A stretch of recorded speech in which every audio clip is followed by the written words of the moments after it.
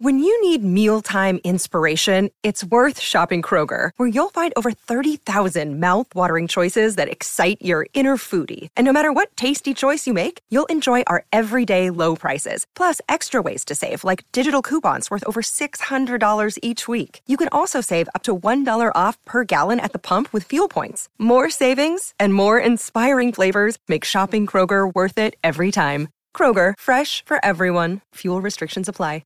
I'm Victoria Cash. Thanks for calling the Lucky Land Hotline. If you feel like you do the same thing every day, press 1.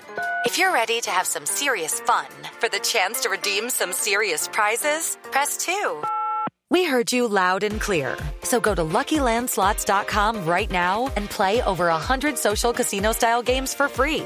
Get lucky today at LuckyLandSlots.com. Available to players in the U.S., excluding Washington and Michigan. No purchase necessary. VGW Group. Void where prohibited by law. 18+. Terms and conditions apply. Okay, round 2. Name something that's not boring. A laundry? Ooh, a book club. Computer solitaire, huh? Ah, sorry. We were looking for Chumba Casino. That's right. ChumbaCasino.com has over 100 casino-style games. Join today and play for free for your chance to redeem some serious prizes. ChumbaCasino.com. No purchase necessary. Void where prohibited by law. 18+. Terms and conditions apply. See website for details. It is Ryan here, and I have a question for you. What do you do when you win? Like, are you a fist pumper, a woohooer, a hand clapper, a high fiver? I kind of like the high five, but if you want to hone in on those winning moves, check out Chumba Casino. At ChumbaCasino.com, choose from hundreds of social casino-style games for your chance to redeem serious cash prizes. There are new game releases weekly, plus free daily bonuses. So don't wait. Start having the most fun ever at ChumbaCasino.com. No purchase necessary. VGW Group. Void where prohibited by law. See terms and conditions. 18+. With the Lucky Land Slots, you can get lucky just about anywhere. This is your captain speaking. We've got clear runway and the weather's fine, but we're just going to circle up here a while and get lucky. No, nothing like that. It's just these cash prizes add up quick. So I suggest you sit back, keep your tray table upright, and start getting lucky. Play for free at LuckyLandSlots.com. Are you feeling lucky? No purchase necessary. Void where prohibited by law. 18+ terms and conditions apply. See website for details.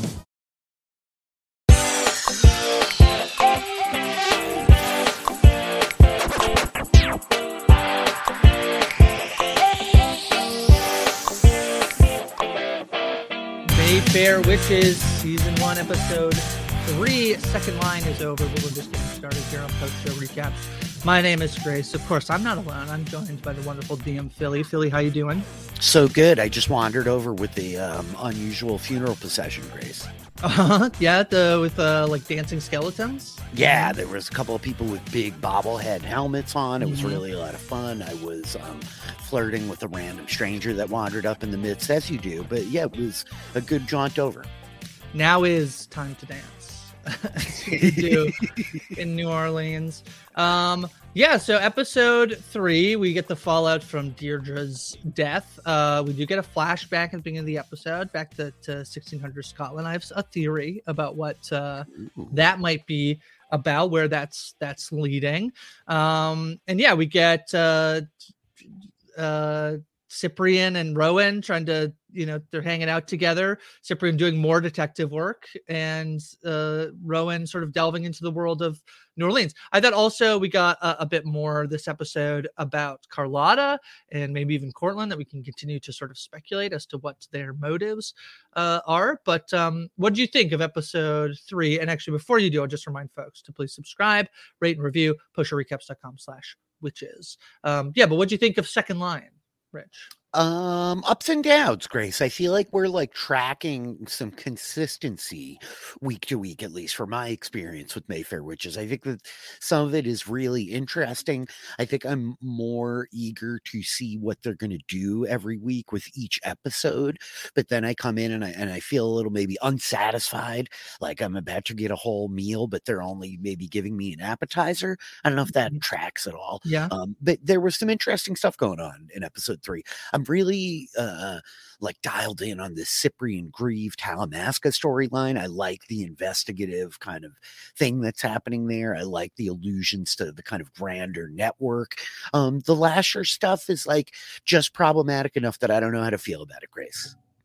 Well, one thing I realized as I was watching this episode that, please, for the love of God, Lasher cannot be the man who impregnated Deirdre. It has to be an actual individual, because now we are like he's trying to seduce Rowan, who would in fact be his daughter. So yes, I hope that man who Cortland picked, I have to, just for my own sanity, and I'm not above talking about incestuous relationships. I mean, we spent a lot of time this summer talking about incestuous relationships on the House of the Dragon on HBO. Yep. Yeah. And I was on the episode right after the White Lotus where there was some implied incestuous relationships. Again, I'm not above it, but I would just love for it to not be a father-daughter situation. So I'm going to be under the assumption that Lasher is able to like get in Deirdre's head to make her sleep with this man that Cortland picks, but that it's not specifically Lasher. I would like it not to be Lasher. So just throw that out there.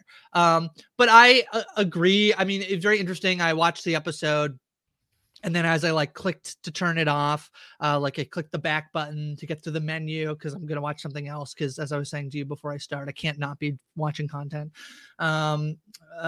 It was like very like clearly under Mayfair. It was like young adult content. I was like, you know what? I should put my, that hat on, that I am watching more of a young adult content than maybe, Interview is, I think, but also, I don't know. It didn't feel perhaps sometimes as like tropey as young adult stuff can be. And I'm not, disparaging if Kevin and Melissa are listening. I'm not disparaging young adult content. I actually really love young adult content. The thing is that I need my like expectation hat to be on properly if I'm going to watch young adult content versus when I think I'm watching something that is perhaps, a little bit more like this was billed to me as a supernatural thriller, not a young adult supernatural thriller. But now that I sort of like see that tag, it does reframe the show for me in a way that I'm going to take that for what it is. And yeah, I didn't love, I think that there's interesting stuff here. I think if you put this on paper, like if I was Rich planning a D&D session and you were like, okay, there's a coven of witches, like all our players are in a coven of witches. And then there's going to be this like shape-shifting entity who you can never tell whether that's them or not.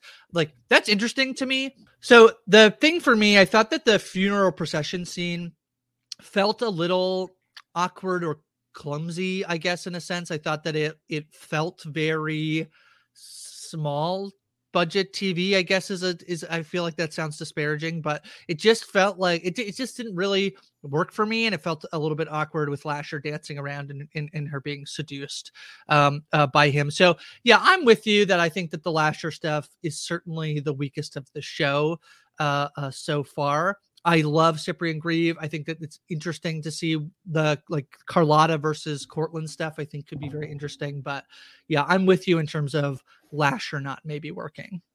Yeah, the funeral procession itself. So we've seen so many kind of scenes like this, right? I appreciate that it was trying to kind of pull on the very specific kind of geographic culture of New Orleans, and that was kind of interesting. But from what we understand about Rowan, she's a pretty discerning woman, right? This is a skeptical kind of woman, a woman of science. She's a little cynical and jaded and rough around the edges. And I just think you see her like walk out of the burning hotel amidst the kind of crisis of the situation that she's in already, this realization of these supernatural elements tied to her life, this death of her mother, all the kind of initial conversation that she's having with Cyprian. And she ends up in this like awkward conversation with Cyprian's sister outside that she's then like, okay, I'm going to walk to my aunt's, and get swept up in this funeral procession in a way that I think you nailed it. It felt clunky to me. It just didn't feel like it followed through on the character. And I get what you're saying about the kind of small scale, small budget, right? Like shaky camera, lots of kind of disoriented expression acting, right? And all of that was fine given where we were. But the whole context of the situation just felt weird. And as soon as Lasher rolls up, they're so immediately kind of familiar, and she's so like intimately close to him. And I know that we've already seen that this is a woman who's sort of in touch with her sexuality and is comfortable like interacting with different men or whatever, but it just felt off to me, Grace. I don't know, something about it didn't jive and did not connect in a way that I came out of it feeling like, oh, okay, There's something authentic and interesting about the connection between these two people, and I want to see more of it. That was the most probably frustrating part of the episode for me, that I came out of that like, gosh, I don't know. I'm not that excited about this element of this story, and it's pretty central given what we've seen so far, right? Well, to be fair, I guess part of what we're supposed to believe is that it didn't actually happen. Fair. Yes, it only true. happened in her Yes. dream.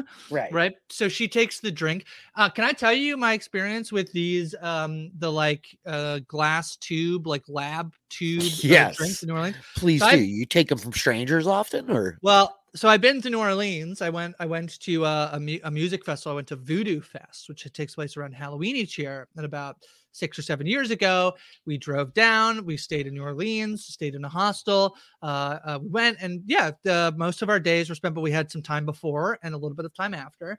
And so we went down to like the French District and Bourbon Street and walking around. And little innocent me was like, somebody like walks up with this thing and it's like, here you go. And I'm like, my friend and I look at it like, okay, we take the drink, and they're like, okay, like $8, please. And you're like, wait, what? Like, you just gave me a drink. And they're like, yeah, well, that's the point, that you would just like, we sell them. And I was like, yeah, but you don't have a sign that says like $8. You don't have any. And so I was very triggered by this woman coming up and offering the drink. But this is very common down in on Bourbon Street for these like people walking around with like test tubes, shots. Yeah. Little old me was like, that must not cost any money. They must just be giving alcohol for free. What a nice city New Orleans is. I love the display of the test tube shots. They do look really good. All the different colors of liquid and the kind of like candy striper display on the street there. But yeah, I was very concerned for you during the telling of that story, Grace, as no, nothing else happened. I was with a friend. We had the shots and then we paid for the drink. That's great. Yeah. That's a great resolution. The loss of $8 is a real happy ending to that story. 16. Really? Me and my friends. You got doubled in.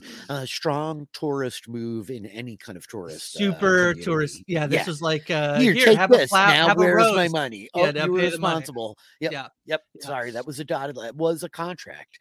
Technically, that was yeah. I mean, possession is 9/10 of the law, and I had already had the drink. And you possess that lab tube. Yeah. Well, so maybe let's start where the episode starts, which is with the flashback to the 1600s. My guess is, so this is, they come in, she's, this woman has been attacked by a boar and she's being carried home, and her daughter is like trying to treat her. And this woman's like, give me this specific herb. And Suzanne realizes like, this will kill you. He's like, listen, your job as a midwife is not just about life, it's about death. And then also she's like concerned about this idea of heaven or hell. And she's like, no, I'm just going to die. There's no heaven or hell. So for me, what I presume these flashbacks, we've had 2 of them so far. I actually really like them. There's a world where like, I want this show to be set in 1600 Scotland. as we just finished through, we're talking about Vikings Valhalla with our friend Bryce Isaiah. I'm like, maybe a period piece about witches. But I presume that by the end of the season, what we're going to get is sort of essentially the start of the coven. Like, I wonder if what we saw last week, it was Lasher, but that not necessarily that they have any power to stop Lasher. And so the idea might be that by the end of the season, we sort of get, how do the Mayfairs become witches, is my thing, that then like correlates with some of the stuff that they're going to do. So to eventually try to prevent being, attacked or harmed by people. That person might not even be Lasher. It might just be that like they're subject to misogyny. And so this idea that like, what if we could do something that like meant that we wouldn't have to suffer from that? And that maybe the end of like them officially becoming witches aligns with potentially how Rowan needs to get rid of Lasher. That's sort of my like parallel thinking analogy, my theory. I love all of this. First of all, I love, just to circle back to the kind of the flashback that we got previously, the notion that this man is not Lasher and that they are just subjected to misogyny kind of left and right as women during this time period, regardless of the witch element of it all. And I'm with you. I think there's a really fun through line to track of these women finding their power and establishing their kind of community amongst one another, forming this coven, as it were. I do think the important note that we got lot between Cortland and Lasher this episode. This notion of the 13th wish, 13, an interesting number, an arcane number, you often affiliated with witchcraft and all kinds of like, bad luck, a number of ill omen, another thing associated with witchcraft. So I love the idea that I hooked onto there, that Lasher is kind of tracking this family across the generations and waiting for this kind of 13th generation. I had the same realization you did about Lasher and the potential parentage during last week's podcast, Grace, but I just didn't necessarily want to stop down on that as the revelation came. I needed to. I was like, I'm going to just wait to put energy here until either we confirm or deny this theory. But I think you're in a pretty good perspective of when we're dealing with the shape changer. These seem to me like the kind of context clues we can use to guess that this is not Lasher and this is not Lasher, but the potion salesman and the dead mother were, right? And so I'm clocking all of that. I do think that the element of the flashback that I really loved is the way that it's connecting to the medicine element, the healing element of witchcraft, right? And it's something we've been talking about the last 2 weeks is like, this is neat, but we want to see like witchy witchcraft stuff, not brain surgery via magic. And so reminding us the role of the witch as a healer, as an apothecary, as an herbalist, as somebody that you would take someone to after they've been dismembered by a boar. Also, Grace, it seems like there was a lot of trouble with boars back in the day. I know they have scimitar like tusks. A lot of shows deal with boar attacks. I think did we not get one on we did. We got it on Vikings Valhalla, which was calling me back to the House of the Dragon of it all, as Freydis pulls a Rhaenyra and kind of does some boar. Wow. It's very interesting. And Succession, Boar on the Floor. Oh yeah, Boar on the Floor. Lest we forget. Do you think Boar on the Floor originated in Scotland in the 1600s? Yeah, isn't that where the Roy family is from? I believe Logan Roy is from Scotland. Yeah, I believe Logan Roy, Warlock, confirmed. Yeah, Was Succession actually about witchcraft? Are all TV shows a crossover? Yeah, so I love this stuff. I mean, it basically just made me want to watch The Witch by Robert Eggers again, mostly, which is not about Scotland, but about the forming of a coven. And I love that game, Grace, and very arbitrarily I spent all of yesterday playing a game called Witchwoods, which is about this old witch who's waking up in her cabin when this strange black goat wanders inside, and it's got huge The Witch vibes. And I was like, oh great. I do love the sort of idea again to this, like them being medicine people and healers. One of the first D&D stories I read was this idea of this witch who is just called a witch, but that, she is just very helpful, but is like sort of like it's seen as taboo, her magic. So I'm very like into they're actually healers, but for whatever reason, because it's magic, because it's whatever, it's turned again. I mean, to the point of her daughter being like, well, what about heaven or hell? And she's being like, no, that's not, I'm like neither good, I'm neither bad. And that's not like, she's basically saying like, no, I'm just going to be buried in the ground. Like, it doesn't really matter. What happens with that idea of like, are you like doing this stuff? Is that, are you being condemned or not? So anyway, I thought that was very, it's good. The Arthur C. Clarke quote, right? Any sufficiently advanced technology is indistinguishable from magic, right? And the idea of advanced herbcraft understandings of medicine, all this stuff being like not aligned. It definitely shares a ton of DNA with Vikings, which we were just talking about, which was fun. Did you ever watch Lost Girl, Grace? I believe this is a Canadian television show. No. And you would kind of like it. I think it shares a lot of DNA with what we're talking about in the Anne Rice universe of the supernatural elements in a kind of modern day situation. And there was a character there that very much reminded me of Cyprian Grieve, which is why I asked. So we're this episode. Deirdre is dead. Rowan, good thing she can claim that she's a doctor, because why else are you like all up on the body? But she's going to, and Cyprian's going to give the name Talamasca again. Rich, you talked about whether the doctor might be also involved with Talamasca, but he's going to essentially, explain sort of their purpose, what they've been doing for all these years. She sees all of her gloves, right? And the history. Does he says he wears his gloves to drown out, to be able to like, create not be drowned in memories, right? Of touching things, right? It's a rogue X-Men situation. I need these gloves because my powers. Yeah. But can I ask, is he just constantly having flashbacks of like the gloves being created, him buying the gloves at the store? No, it's a great question, but because of the rogue clause in supernatural powers, gloves are actually overlooked and immune. Yeah, gloves are literally the only physically created item that one can touch and not experience psychometric flashbacks. Okay, probably Special Talamasca built gloves. Probably that makes sense.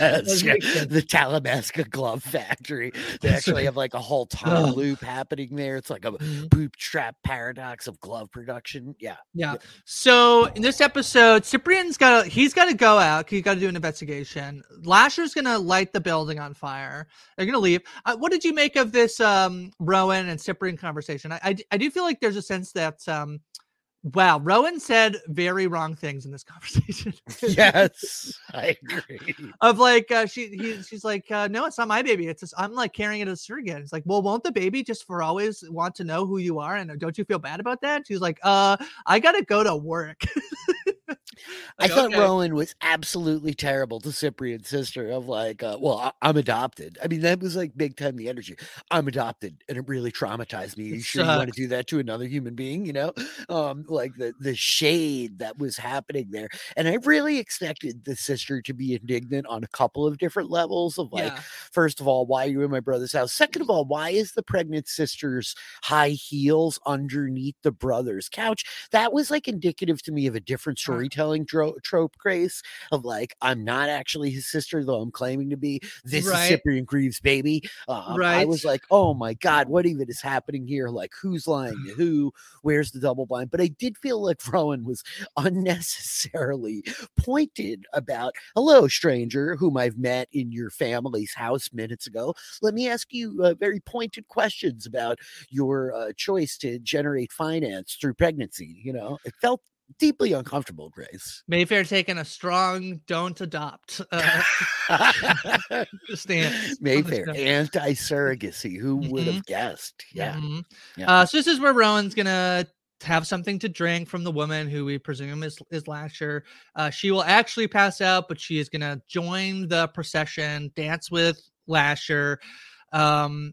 And yeah, does he give his name? Does he give his name? No, he calls himself Adonis. Yeah, that's a good one. Yeah. That's a good alibi. You know, if you need one for an evening, you want to pick something that's memorable, and Adonis certainly stands out. Yeah, so this scene is really, I guess, just to introduce, like, you know, Lasher has been watching Rowan, but to fully, you know, build a connection, at least in her brain. So, you know, there's something to this. I thought the episode was a little bit clumsy, or the scene was a little bit clumsy, but alas, it served its purpose for them to meet and be introduced and dance. Can I ask, Grace? So I realized that a funeral is supposed to be a celebration of life, certainly in the great city of New Orleans, even maybe more so in the way the kind of specific kind of rituals that they use to celebrate the life or the end of a life there and during a funeral. Would you be deeply put off if a stranger in their pajamas was dancing in one of your loved one's funeral procession down the street? You like that? No, I do like it. You know why? It's a great story for something. Yeah, and then this woman in pajamas just started dancing in like Grace's funeral procession. That's a great story from my family. And I'm all about, like, you know, I'm a big people watcher. I watch people, and like, I'm always about what's the story. So yeah, join in. If you see my funeral procession walking, but you are welcome to join in.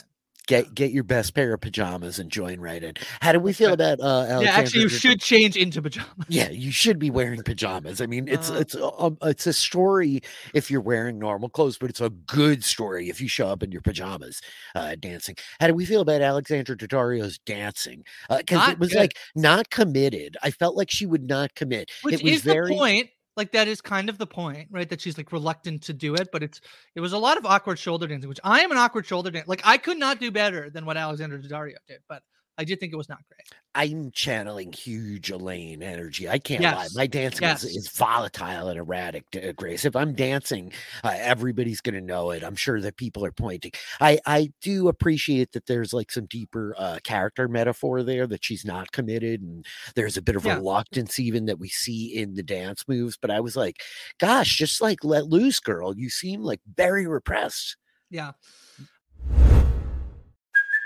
Hey, it's Kaylee Cuoco for Priceline. Ready to go to your happy place for a happy price? Well, why didn't you say so? Just download the Priceline app right now and save up to 60% on hotels. So whether it's Cousin Kevin's Kazoo Concert in Kansas City, go Kevin, or Becky's Bachelorette Bash in Bermuda, you never have to miss a trip ever again. So download the Priceline app today. Your savings are waiting.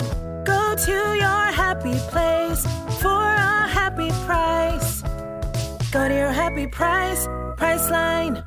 Hello, it is Ryan, and I was on a flight the other day playing one of my favorite social spin slot games on ChumbaCasino.com. I looked over at the person sitting next to me, and you know what they were doing? They were also playing Chumba Casino. Coincidence? I think not. Everybody's loving having fun with it. Chumba Casino is home to hundreds of casino-style games that you can play for free anytime, anywhere, even at 30,000 feet. So sign up now at ChumbaCasino.com to claim your free welcome bonus. That's ChumbaCasino.com and live the Chumba life. No purchase necessary. VGW. Void where prohibited by law. See terms and conditions. 18+. It's time for today's Lucky Land horoscope with Victoria Cash. Life's gotten mundane, so shake up the daily routine and be adventurous with a trip to Lucky Land. You know what they say. Your chance to win starts with a spin. So go to LuckyLandSlots.com to play over 100 social casino-style games for free for your chance to redeem some serious prizes. Get lucky today at LuckyLandSlots.com. Available to players in the U.S., excluding Washington and Michigan. No purchase necessary. VGW Group. Void where prohibited by law. 18+. Terms and conditions apply. Step into the world of power, loyalty, and luck. I'm gonna make him an offer he can't refuse. With family, cannolis, and spins mean everything. Now, you wanna get mixed up in the family business. Introducing The Godfather at ChumbaCasino.com. Test your luck in the shadowy world of The Godfather slot. Someday, I will call upon you to do a service for me. Play The Godfather, now at ChumbaCasino.com. Welcome to the family. No purchase necessary. VGW Group. Void where prohibited by law. 18+. Terms and conditions apply. What about all the dead people as they arrive? That was the one cool moment, I thought, where Lasher's like, the dead are never far. And I'm like, oh, this is cool. This is cool New Orleans stuff, right? That the dead are like hanging out, invisibly dancing with the living, sitting in long chairs. Like, I love the dead guy sitting on top of his kind of funeral procession, waving at everybody. That was really fun. I loved it. Yeah, I thought that was great. I thought that there is some strong stuff in this episode, because I thought that was really good. And then we're also going to get this scene with where Carlotta is talking with, and I can't remember, I don't know who this woman is. Oh, the woman who works in the house, right? Gosh, Delphine? No, so not Delphine. There's another woman she's talking to who she's like, well, what are you gonna do? And she's like, I'm gonna do what we've always done, which is attack, like, bind Lasher to somebody. And so poor Delphine gets given the necklace. It's like, she would have wanted you to have it. She's like, no, I can't wear it. She's like, she would have wanted, like, please put it on right now. This will just, don't worry, it definitely won't bind you to a shape-shifting entity that will ruin your life. And then just my dark brain, the stuff that I love from this was the most horror I think we've gotten so far, which was Lasher making Delphine smash her head against the wall until she's dead. This is brutal and horrific and disgusting, and I loved it. What I really appreciate, as much as we're kind of like poking fun at the way that the funeral procession was shot, that it might have looked a little thin, I love the way that they edited this, right? As you have kind of everybody upstairs and we hear this crushing, thudding, like organic flesh into stone kind of sound. And we cut to the silhouette, and it looks for a minute as though like, oh, is Lasher down there? Oh no, Delphine is doing this. Okay. And I'm thinking that she's kind of like punching through the door or trying to like smash the door down. And then like, as the sound becomes more and more grotesque, like it's telegraphing that we're going to pan around and get this really brutal shot of her head crushed and bleeding. This was visceral, Grace. And I don't know, it made me feel really conflicted emotionally, because I'm not sure what to think of Delphine. Like, part of me is very much pushing her towards the antagonists from those early episodes, the episode 1 specifically. the way she seems like so kind of dismissive of Deirdre's condition and kind of dealing with the doctor initially, but then I'm also like Delphine seems like a very poor set upon woman that has to deal with Carlotta, who probably like I should have way more sympathy for, except like is she in or is she out? And there's a little bit of like culpability I think that ties Delphine into like having her head crushed in the basement. I don't think Delphine is as in as Carlotta is, but I do think that she must know to a degree that they were sedating a seemingly otherwise pretty normal woman. So, there's that. So we get Cyprien trying to do some investigative work. He's going to be sort of boxed out of the elevator. There is, he's getting static. There is no memory that he can see in the elevator. So he's going to go to the morgue and he'll touch her head. And he will see that the baby, he will see Rowan being given up. And then the morgue attendant is going to come over and be like, oh, hey, like you definitely know she's a witch too, huh? Like, yeah, here, come to our meeting. What'd you make of this? He does pocket the leaflet, even if he's like, no, you're wrong.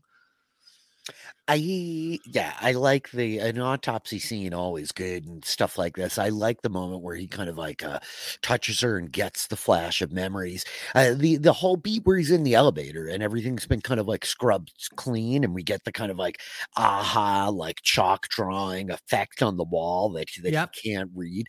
I kind of like that beat. Me too. But yeah, the actual the like funeral worker here, the autopsy guy, just like calling him out and being like, dude, you totally touched a witch. I was like, oh my God, this guy has no chill. Like somebody fire this guy. This is a bit much. Yeah. So I presume we will meet the group of men who are concerned about the Mayfair witches at some point. We'll get like with like coffee and tea and snacks, the meeting. Yeah. They're all going to be like sitting playing cards somewhere in New Orleans. It's going to be some kind of jazz music in the background, bunch of suits, old white guys. You could see. Really? Oh, really? It gives me much more like full on like not perfect, not suits. Like the thing I'm giving is like full on like conspiracy theory under someone who lives in their mom's Charlie basement. Day yarn thumbtacks on the cork board, and like in somebody's like mom's basement, like at the meeting. Nope. So I think this is an interesting pin for us to put in, though. You're going with like the full-on tinfoil conspiracy theory. I'm going comedy route. I think. Right. Is what I'm doing. Yeah. I'm gonna go with the the high end, glass towers and skyscrapers, kind of like power brokers behind closed doors hunting witches. Yep. Right. Okay.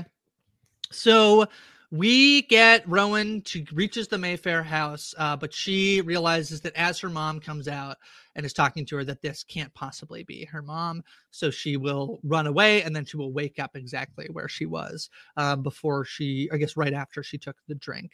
And so she heads back to Cyprien's house where they sort of fill each other in. And he tells her that like, yeah, Deirdre never wanted to give you up, and losing you caused her great heartbreak.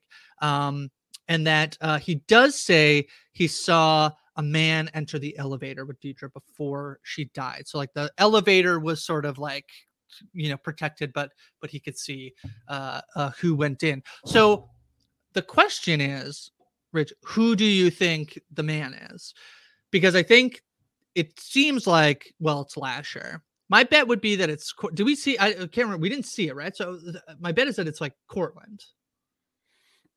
Gosh, interesting. It's so interesting because I'm tracking a bunch of pieces here, right? We talked a bit about Cortland and like the framing as he inherently has to be kind of like antagonistic towards Carlotta. And we get a little bit more of that this episode of Carlotta saying like, oh, that man would eat you up if he got his hands on you, but I will like keep you safe. I'm going to keep you away from him.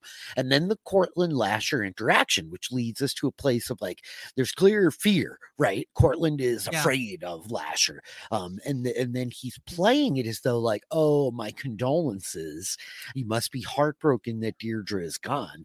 But that felt very transparent to me and very much like a platitude, that he's just offering in the moment, like knowing how kind of false and hollow it is. I'm pretty much still sold on like Lasher had to have killed her, didn't he? Or like some invisible force, some magical entity. And maybe there is a little bit of a misdirect happening here where we have more than one kind of big bad that we're playing with. But gosh, I don't know. I don't think Cortland could have, because Carlotta's kind of, or rather Cyprian is noting to Rowan, your uncle never had any power. According to what I know, your uncle never had any magic. So maybe that's the actual red herring, is that we're supposed to think Cortland is like powerless outside of the normal, like kind of, bounds of power and money and prestige and influence, but that in fact he does have some magic of his own. I don't know. Well, I talked about this last week of like, what does Cortland get out of some agreement with Lasher, which, it could be magic. In my head, it was sort of like immortality, wealth, potentially, like, right. He's a very like, wealthy man. Creature comforts. Yep. But I guess it could be some form of magic. I mean, so then there's this thing about like the 13th witch, right? So the other piece here is like, why does anybody need Deirdre dead? Which is presumably the biggest reason to keep, because we saw last week that like Deirdre's willing to just put the necklace back on, right? She's just willing to like to go back to Lasher. So for Lasher, what does that mean? I guess the idea that like Rowan being, they also talk about Rowan being much more, she's not going to go along as much as maybe some other people would. I think Cortland says this, right? And so presumably my understanding of that, like Lasher attaches himself to a Mayfair witch because they are powerful witches, and therefore it makes him stronger, which then therefore would make Cortland stronger, if my theory of like they're connected and Cortland's getting something out of it. So the idea that Deirdre dies is potentially just because they think that she's the most, able to be convinced by Carlotta to be basically like, she ends up being sedated for like 30 years, right? So she's the most vulnerable to not be able to use her powers because she's the most sort of, she's much more of a pushover than what they're seeing in Rowan, who I guess the idea here is that like, if you can convince Rowan that like together we will rule the world and she's not going to be able to be stopped by anybody else, this is the avenue. Kill Deirdre because she won't give the necklace up because she's so attached, and get Rowan to put it on. Which I will say in a future episode, we'll absolutely see Rowan wearing the necklace. Oh, no question. I think that you're clocking a bunch of interesting things here. I imagine that there is some kind of generational power, that the notion of this 13th witch, there's some kind of prophecy, illusion, something like that Rowan is going to fulfill or unlock, right? She is this promised kind of goddess to an extent. I've been doing a lot of homework, Grace. Folks talk a lot about the hero's journey, Joseph Campbell, hugely popularized by George Lucas and Star Wars, but I've been talking a lot about the heroine's journey in recent weeks because of the coverage that we were doing for Willow, and John Kasdan was bringing these female characters really to the forefront. He was using a lot of the kind of mythic story tropes that are associated with a heroine's journey, amongst which one of the tools that he used is this notion of kind of conquering your shade, your shadow, right? The dark half inside of you, the half of you that desires and wants and is willing to kind of look past your moral compunctions to receive that which you perceive as due, right? And so I think that we're very much like playing on that element, right? The notion that even Lasher is saying, right? Like, she's different. She's closed off to me. And I think this idea that she's like powerful enough to resist me more so than anyone that we've met before. But at the point that she kind of joins in and is willing to stand beside me, she's more powerful than any who've come before and will unlock kind of limitless potential for what the future may hold. Also, just retrospect, really bad look on Carlotta to be like, hey, Delphine, put this necklace on, but then I'm going to send you into the basement where you could easily kill yourself rather than drug you with Thorazine like I did for my niece for decades. You got to think there's some Thorazine left, but she does need that doctor approval, the doctor note. Bad call. I thought it makes me wonder, like, how to like Delphine seemingly is not a Mayfair, so why does Carlotta think that this will work to bind? So like she It must might be just out. be anyone who puts the necklace on, or any woman who puts the necklace on could be bound. Just Delphine just doesn't have witch powers, right? But Carlotta must know that, like, she not must know. I guess in my head, I thought Carlotta maybe knew more than she actually does, which is that just putting it on some random person will just cause Lasher to be like, no, thank you. I will not be taking this one. I would like a return, actually. So Carlotta clearly, like, doesn't know as much as maybe I presumed that she did. I guess is my point there.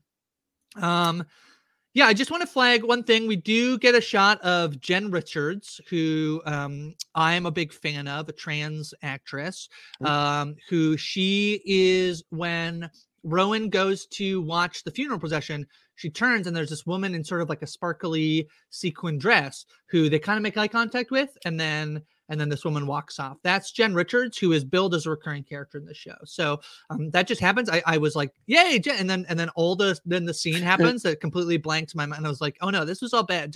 Maybe Jen Richards, maybe that's the extent of her appearance in the show. She's like, actually, no, I would like to not be in this scene. No, thank you. But we did get a glimpse of her, so hopefully she will show up. If that's the extent of the Jen Richards we get in the show, I'm going to be very upset. Just wanted to flag that. Is there anything? Cool. Yeah. Anything else from this episode, Rich? Second line? No, nothing really that stands out to me. Like I said, the stuff that I really loved is the allusions, the way that we're kind of connecting this modern story to the traditional witchy tropes of the healer and the kind of misunderstood, the like forceful woman. I like that. I'm really excited about more Talamasca stuff. I'm curious to see what next week looks like. Yep. Yeah, same. Next week's episode is called Curiouser and Curiouser. I don't know these words. Curiouser. Curiouser and Curiouser? I think it's Curiouser and Curiouser. Yes, I think that we're touching on the Alice in Wonderland illusion of Curiouser and Curiouser, and they're words that you know so well that you did not even recognize them when you tried to read them. Wow, curious that I did not know those words. Yeah, curious indeed. I think, ironically, I think the show is a little bit better at piquing my curiosity than it is sating it so far. I would agree. It's a better job, like posing the questions than answering the questions. That's my estimation. 3 episodes in. I mean, to the extent that Mayfair Witches is a friggin' long book, that I bought it and was like, I can't read this. This is 1,000 pages.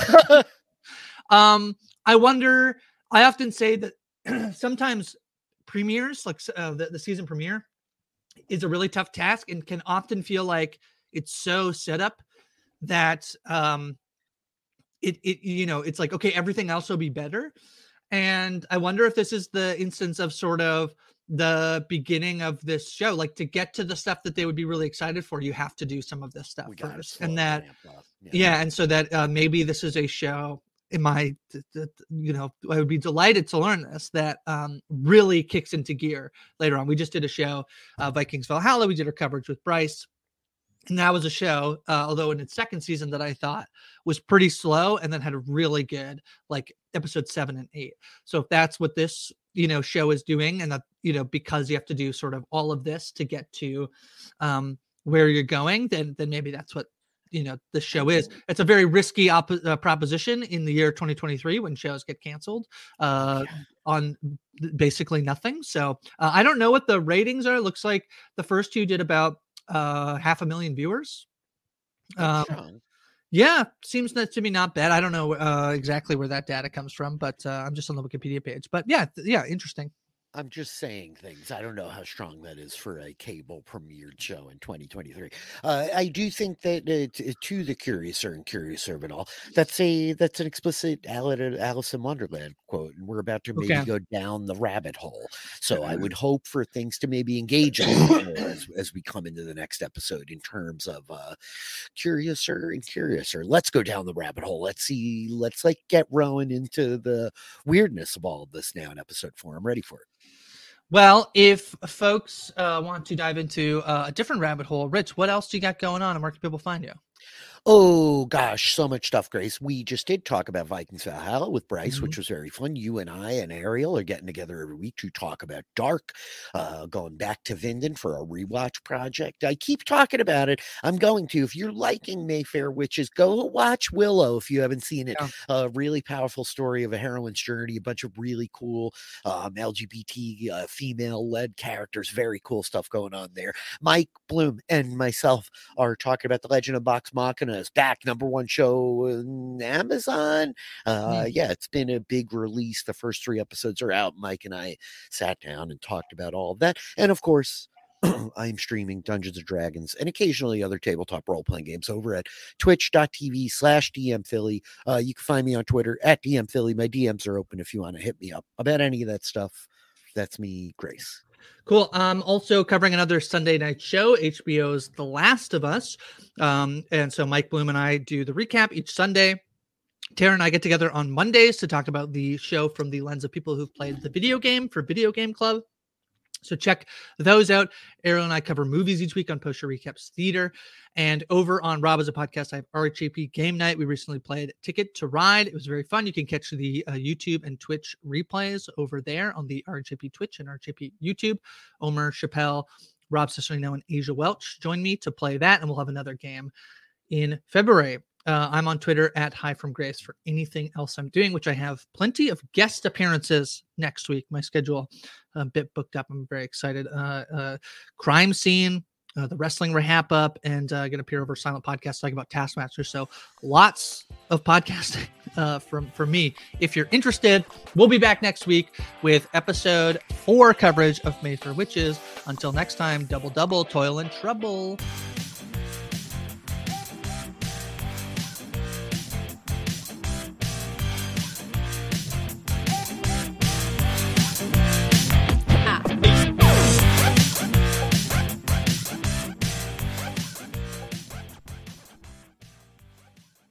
With the Lucky Land Slots, you can get lucky just about anywhere. This is your captain speaking. We've got clear runway and the weather's fine, but we're just going to circle up here a while and get lucky. No, nothing like that. It's just these cash prizes add up quick. So I suggest you sit back, keep your tray table upright, and start getting lucky. Play for free at LuckyLandSlots.com. Are you feeling lucky? No purchase necessary. Void where prohibited by law. 18+ terms and conditions apply. See website for details. Step into the world of power, loyalty, and luck. I'm gonna make him an offer he can't refuse. With family, cannolis, and spins mean everything. Now, you wanna get mixed up in the family business. Introducing The Godfather at ChumbaCasino.com. Test your luck in the shadowy world of The Godfather slot. Someday, I will call upon you to do a service for me. Play The Godfather, now at ChumbaCasino.com. Welcome to the family. No purchase necessary. VGW Group. Void where prohibited by law. 18+. Terms and conditions apply. Okay, round 2. Name something that's not boring. A laundry? Ooh, a book club. Computer solitaire, huh? Ah, sorry. We were looking for Chumba Casino. That's right. ChumbaCasino.com has over 100 casino-style games. Join today and play for free for your chance to redeem some serious prizes. ChumbaCasino.com. No purchase necessary. Void where prohibited by law. 18+. Terms and conditions apply. See website for details.